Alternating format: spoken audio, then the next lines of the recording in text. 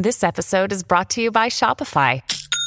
Forget the frustration of picking commerce platforms when you switch your business to Shopify, the global commerce platform that supercharges your selling wherever you sell. With Shopify, you'll harness the same intuitive features, trusted apps, and powerful analytics used by the world's leading brands. Sign up today for your $1 per month trial period at shopify.com/tech, all lowercase. That's shopify.com/tech.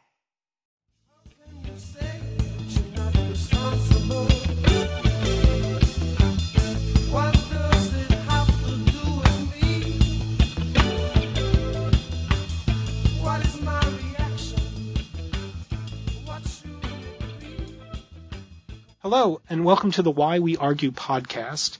I'm Robert Taliste, your host. I'm professor of philosophy at Vanderbilt University. Why We Argue is produced by Humility and Conviction in Public Life, a project based at the University of Connecticut, which explores how to balance our deepest commitments with open-mindedness, a respect for reason, and intellectual humility. The series, which is made possible by generous funding from the John Templeton Foundation, features brief discussions with publicly minded figures about the state of civil discourse in contemporary democracy. My guest today is Ilya Somin. Ilya is professor of law at George Mason University.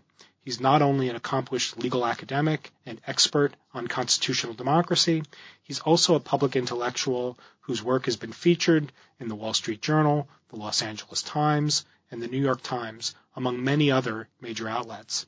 He's appeared on NPR, CBS, MSNBC, and the BBC, and he blogs regularly at The Volokh Conspiracy at the Washington Post website.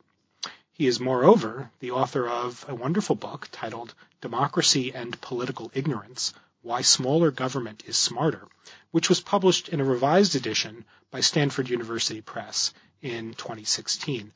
Hi, Ilya. Hey, how are you? I'm doing okay. How are you doing today? Great.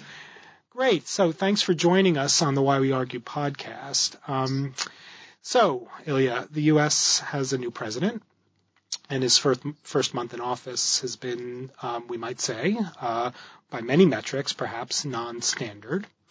And also by many metrics, the preceding election and campaign season seems to also have been filled with surprises. For one thing, the polling seems to have been unreliable.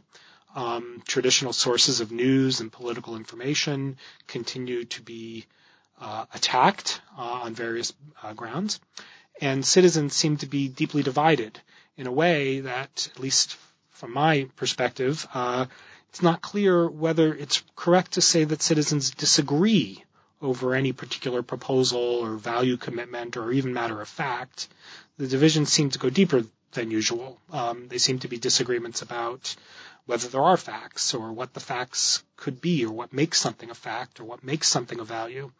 Now, you're an expert, among other things, on public ignorance, and in an environment saturated with talk and allegations of fake news and alternative facts, could there be such a thing as ignorance? Of course there can. Whether there's fake news out there or not, there are also real facts about the world, and people can be and often are ignorant about them.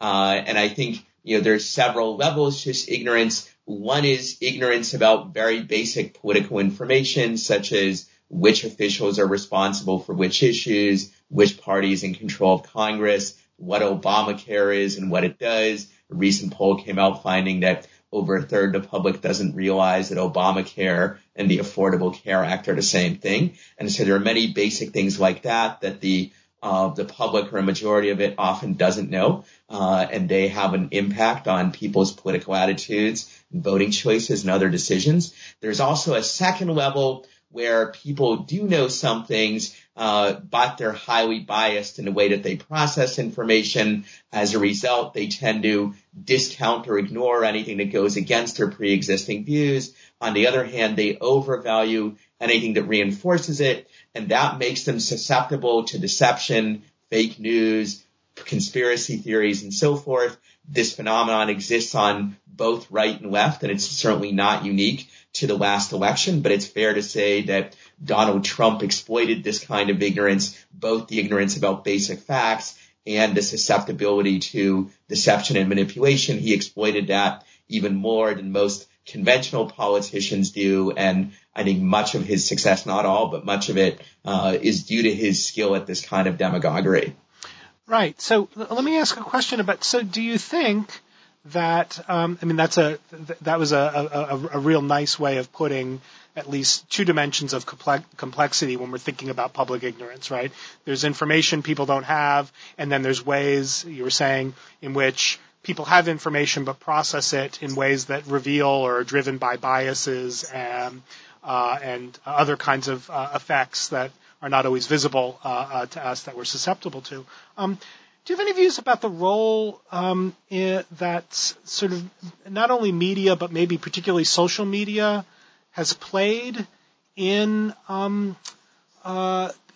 maybe in not particularly or especially or only maybe this past election, but is there a way in which the social media environment has contributed to these tendencies so that they seem to me more pronounced than they have been in the past? It's certainly fashionable to blame the media, both conventional media and social media, for the sad state of public ignorance. And I certainly think there are many flaws in both kinds of media, but I also think their role is easily overstated and often is. If you look at the level of political ignorance today, it's not that much different than it was 20 or 30 years ago before we had the internet and modern social media. And also in those days, lots of studies showed that people were still susceptible to deception, manipulation, to believing things that accorded with their pre-existing views and ignoring those that didn't. I do think that what we have today is in some ways worse than 2 or 3 decades ago. I'm not sure the media is as much to blame for this as growing political and partisan polarization. If you look at data on how people feel about the opposing political party, say how Republicans feel about Democrats and vice versa, they hate each other on average much more today than 20 or 30 years ago. There are a number of reasons for that, but the bottom line problem here is that the more you hate and despise the opposing party, the more you tend to be susceptible to any kind of deception and manipulation that reinforces your pre-existing views, and the more you're going to be closed off and suspicious of any opposing viewpoint, particularly one that's associated with the opposing party that you love to hate. Right. But do you think, though, that maybe the social media environment, Facebook and Twitter feeds and comment threads on web pages, maybe they don't increase our vulnerability to certain kinds of biases, confirmation and others, but maybe they make the occasions for being subject to those biases much more prevalent? Could that be true? It could be true, but I think the case for it is not as strong as some people like to claim.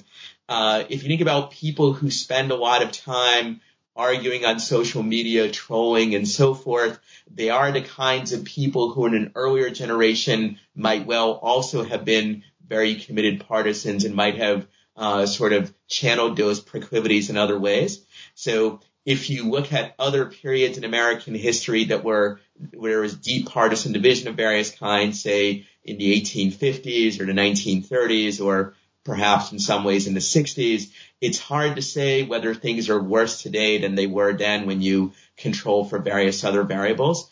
That said, it certainly could be true that social media is making things worse, and certainly much of what you see on social media is repulsive and deeply regrettable. I'm just not sure it plays as big a role in the situation as a lot of people say that it does, because if you look at past eras, when we didn't have this particular technology, you see very similar problems arising. Maybe at the margin it's worse because of Facebook and Twitter. I'm certainly no fan of Twitter in particular, even though I do use it. But I think its role may not be as great as may seem to be the case to some people.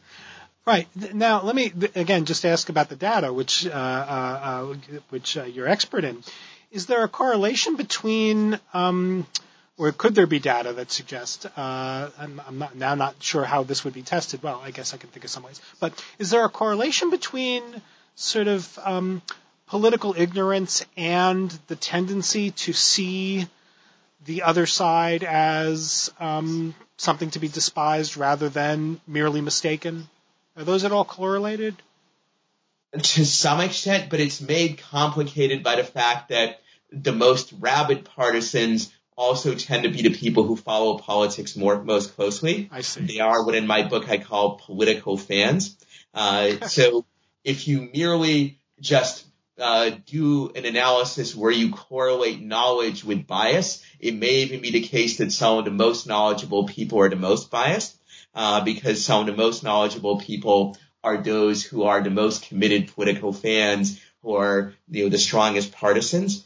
If you control for partisanship, you control for some other variables like that, I think it will turn out that more knowledgeable people are more cognizant of the fact that there's opposing views on different issues that may be valid. But much depends on the person's motives for seeking out political information. In my book, I point out that if your only motive for seeking political information is just to be a better voter, to make better decisions, that's not much of an incentive, because the chance that your vote will make a difference is very small. So sadly, a high percentage of the people that do spend a lot of time learning about politics, they're doing it for reasons other than truth seeking. They're doing it because they're political fans, because they enjoy being partisans, and so forth. Much as if you think about sports fans, whom in the book I analogize to political fans to some degree, the most committed sports fans, for the most part, are not the people who want to objectively study sports to get the truth about who's the best player or the best coach or whatever. There are people who are really committed partisans of the Yankees or the Red Sox or the 49ers or the Cowboys or whatnot. And precisely because they're really strongly committed fans, they tend to process information in a biased way. If a call goes against their team, they tend to assume it must have been a bad call. If it goes in favor of their team, they assume it must be right.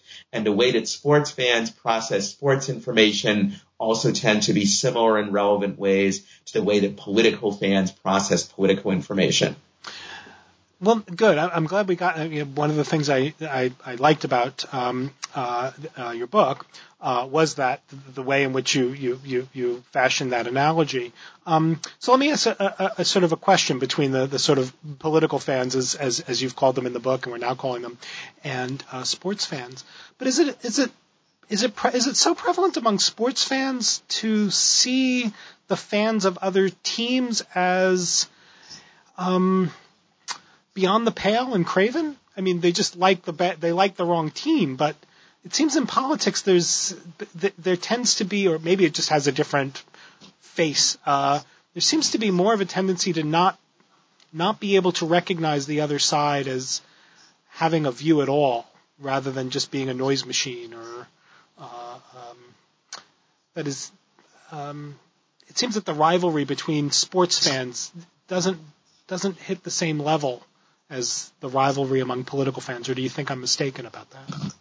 So I'm not saying that the analogy between sports fans and political fans is perfect in every way. Right. Clearly, political fans can be even more intolerant and hostile than sports fans. Those sports fans can go pretty far in this, to the point of having violence and riots against fans of rival teams, which has occurred in Europe, Latin America, and elsewhere, and even on rarer occasions in the U.S. Right. Obviously, with political fans, this goes even further, in that with sports fans, often at least there's at least some sense that, I'm a Red Sox fan because I grew up in Boston, but if I grew up somewhere else, I could easily be a Yankees fan or a Dodgers fan or whatnot. Whereas on the other hand, with political fans, because they don't process the information at all objectively, and they tend to think that it's just very obvious that their side is right, there's not a sense that they became a fan of their particular side because of arbitrary background characteristics or happenstance. There's a sense that they became a fan of their side because that's the only right thing to do, and fans of the other side must be either ignorant or stupid or evil. Right. Now, it's also an interesting feature of the analogy is that both politics and sports are central foci of in some people's view, peculiar media entity. There's sports radio and political radio. Those are the two main sort of talk radio platforms. And there, again, I'm just a casual observer of these things. It seems that disagreement on sports radio it tends to be more civil, even among people who really don't like each other's sports fan commitments. Than political radio. Does that seem like it's right? Or you could be right. I'm not an expert on either sports or political talk radio. I would say though that sports radio, in my impression at least, tends to be regional. So it tends to be oriented towards fans of a particular team, or at least of the teams in a particular city, and therefore there's a sense in which the discourse is all oriented towards fans of one side. With political talk radio, things are a little bit more complicated. Sure. Though there too, you see discourse that's, there's a conservative talk radio show versus a liberal one, and they have mostly an audience of their viewpoint. But it probably is the case that more of political talk radio is generated towards fostering hatred of the opposing side, whereas with sports talk radio, while you do see this sometimes, it may be more about sort of loyalty to your own team and only secondarily hatred of the other team. Well, one thing, again, I'm not myself much of a sports fan, but one thing that's interesting, I'm sure somebody out there has been paying attention to this stuff in a scholarly way. One thing that's interesting is the callers at sports radio it's not uncommon for callers to be pretty sophisticated with statistics, that they can do math when thinking about their sports team in a way that isn't in evidence in sort of political talk radio, where data and sort of numbers get thrown around in ways that seem not fully informed? That could be, again, I haven't seen a study comparing the two. There certainly has been a movement in sports fandom over the last 10 or 15 years for more fans being involved in statistical analysis and the like. Right. At the same time, if you listen to enough political talk radio, you will hear people call in saying, I have my survey data which shows that my position is really the most popular, and if only the party were to adopt all my positions, then it would win every election. Or, I have this data showing that Obamacare is failing or that it's succeeding, and, here's all the, evidence that I have. And, in both sports radio and political radio, the people who call in with stuff like that, the quality of their remarks will vary greatly. Right. So can we turn to polling? So one of the things that one often hears, especially among people who were disappointed with the election result, is there's a lot of diagnosing and lamenting about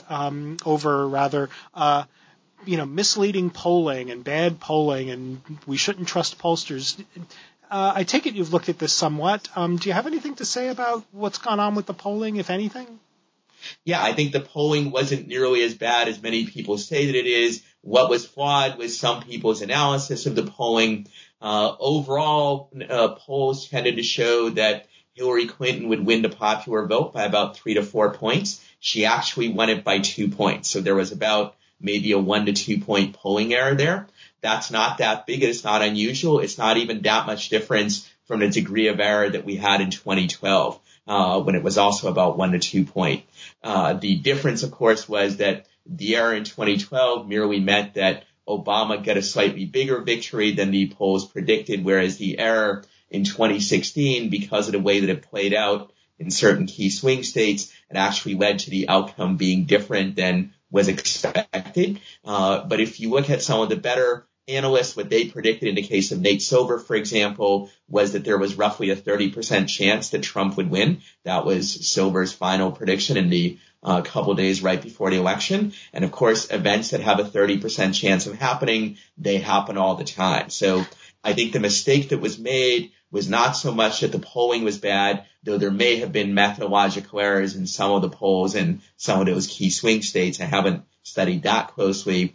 Rather, the error that was made was sort of to make the assumption that if one side is consistently leading in the polls, even by a small margin, that meant that it was almost inevitable that they would win. Whereas if the lead is only by 2, 3, or 4 points, then a small polling error of the kind that happens all the time could potentially swing the election the other way, which I think is exactly what happened. It also meant that given the small size of the margin, small events like the last letter by Comey and other things of this type could potentially shift the balance in a way that they would not have done if, say, it was a 5 or 7 or 8 point polling lead as opposed to a 3 or 4 point one.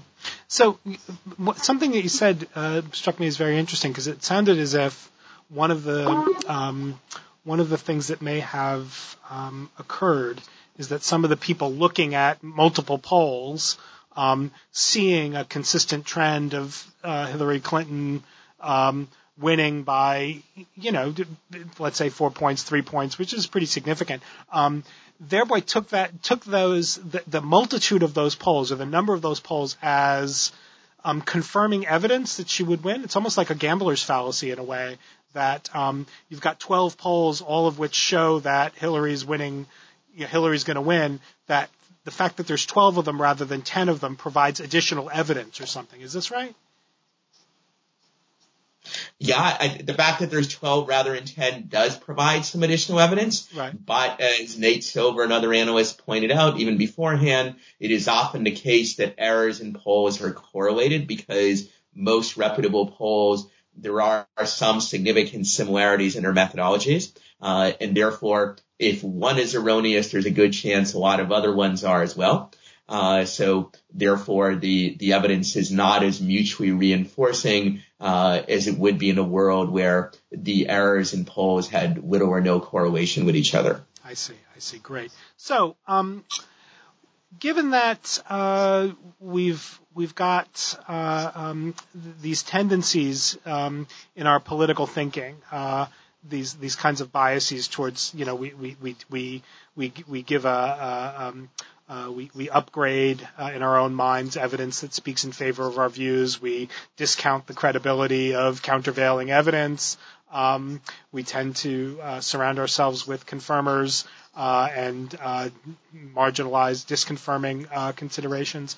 Do you think that there are any sort of lessons that we should take away as a public from this particular election? Yeah, so I would say a couple of things. One is it's good to at least be aware of the problem of political ignorance and also of these biases that you just mentioned. People who are aware of them are at least perhaps somewhat less likely to be overconfident in their opinions and the like, and perhaps to be at least slightly more open to opposing arguments and evidence. But the bigger takeaway, I think, is that what we want to do is over time alter the structure of incentives so that people will be less likely to behave that way. And I think the root of the problem here is what I pointed to previously, that if your goal is in acquiring political information is just simply to be a better voter, that isn't much of an incentive at all, because the chance that your vote will make a difference to an electoral outcome is extremely small, about 1 in 60 million in a presidential election, for example. So therefore, it's not surprising that a lot of people are just ignorant. They focus on other kinds of things where their time is more likely to have a payoff, and that those who do follow politics closely, truth-seeking is not their highest priority. If we want to change that, it would be desirable to make more of our decisions in settings where we have better incentives to acquire good information and also to use it wisely. To give an example that I also use in the book, if you're like most people, you probably spent more time and effort acquiring information and thinking about it the last time you bought a car or a TV set than the last time you decided who to vote for president or for any other political office. That's not because you think that your TV set is more important than who governs the country or that it deals with more complicated issues. It's that you knew that the TV set decision would actually make a difference. The TV that you choose is the one that's actually going to be sitting in your living room. On the other hand, when you flip on the TV, the chance that you can affect who the president that you see on TV is going to be, that's a 1 in 60 million chance. So you don't work hard on acquiring information, and when you do acquire some, you don't make much effort to correct your biases. So if we want to address this problem, we want a setting where more of our decisions will be like the TV set decision and fewer will be like our presidential election decisions are now. And to make a long story short, we can achieve that in part by limiting the power of government so that more decisions are made in the private sector, so that would be like the TV set decision. We can also decentralize government so that people can vote with their feet. When you decide what town you're going to live in or what state you're going to live in, that also is a much more careful decision for most people than a decision on who to vote for in an election. And people can then choose between state and local governments based on which have the best public policies, the best schools, the lowest taxes, the lowest cost housing, and so forth. None of these decisions are going to be free from bias or ignorance. None of us are going to be like Mr. Spock in Star Trek, who is always completely knowledgeable and always very logical and unbiased in the way he processes information. But there's a lot of evidence that when we vote with our feet, we generally do better than when we vote at the ballot box. Well, that's wonderful. And interesting set of thoughts moving forward. Ilya Soman, I want to thank you again for appearing on the Why We Argue podcast. Thank you very much for having me. And thank you, listener, for tuning in to the podcast, which is produced, once again, by the University of Connecticut's Humility and Conviction in Public Life Project, with generous support from the John Templeton Foundation. You can follow the project on both Twitter and Facebook. The project is at Public Humility. Thank you. Bye for now.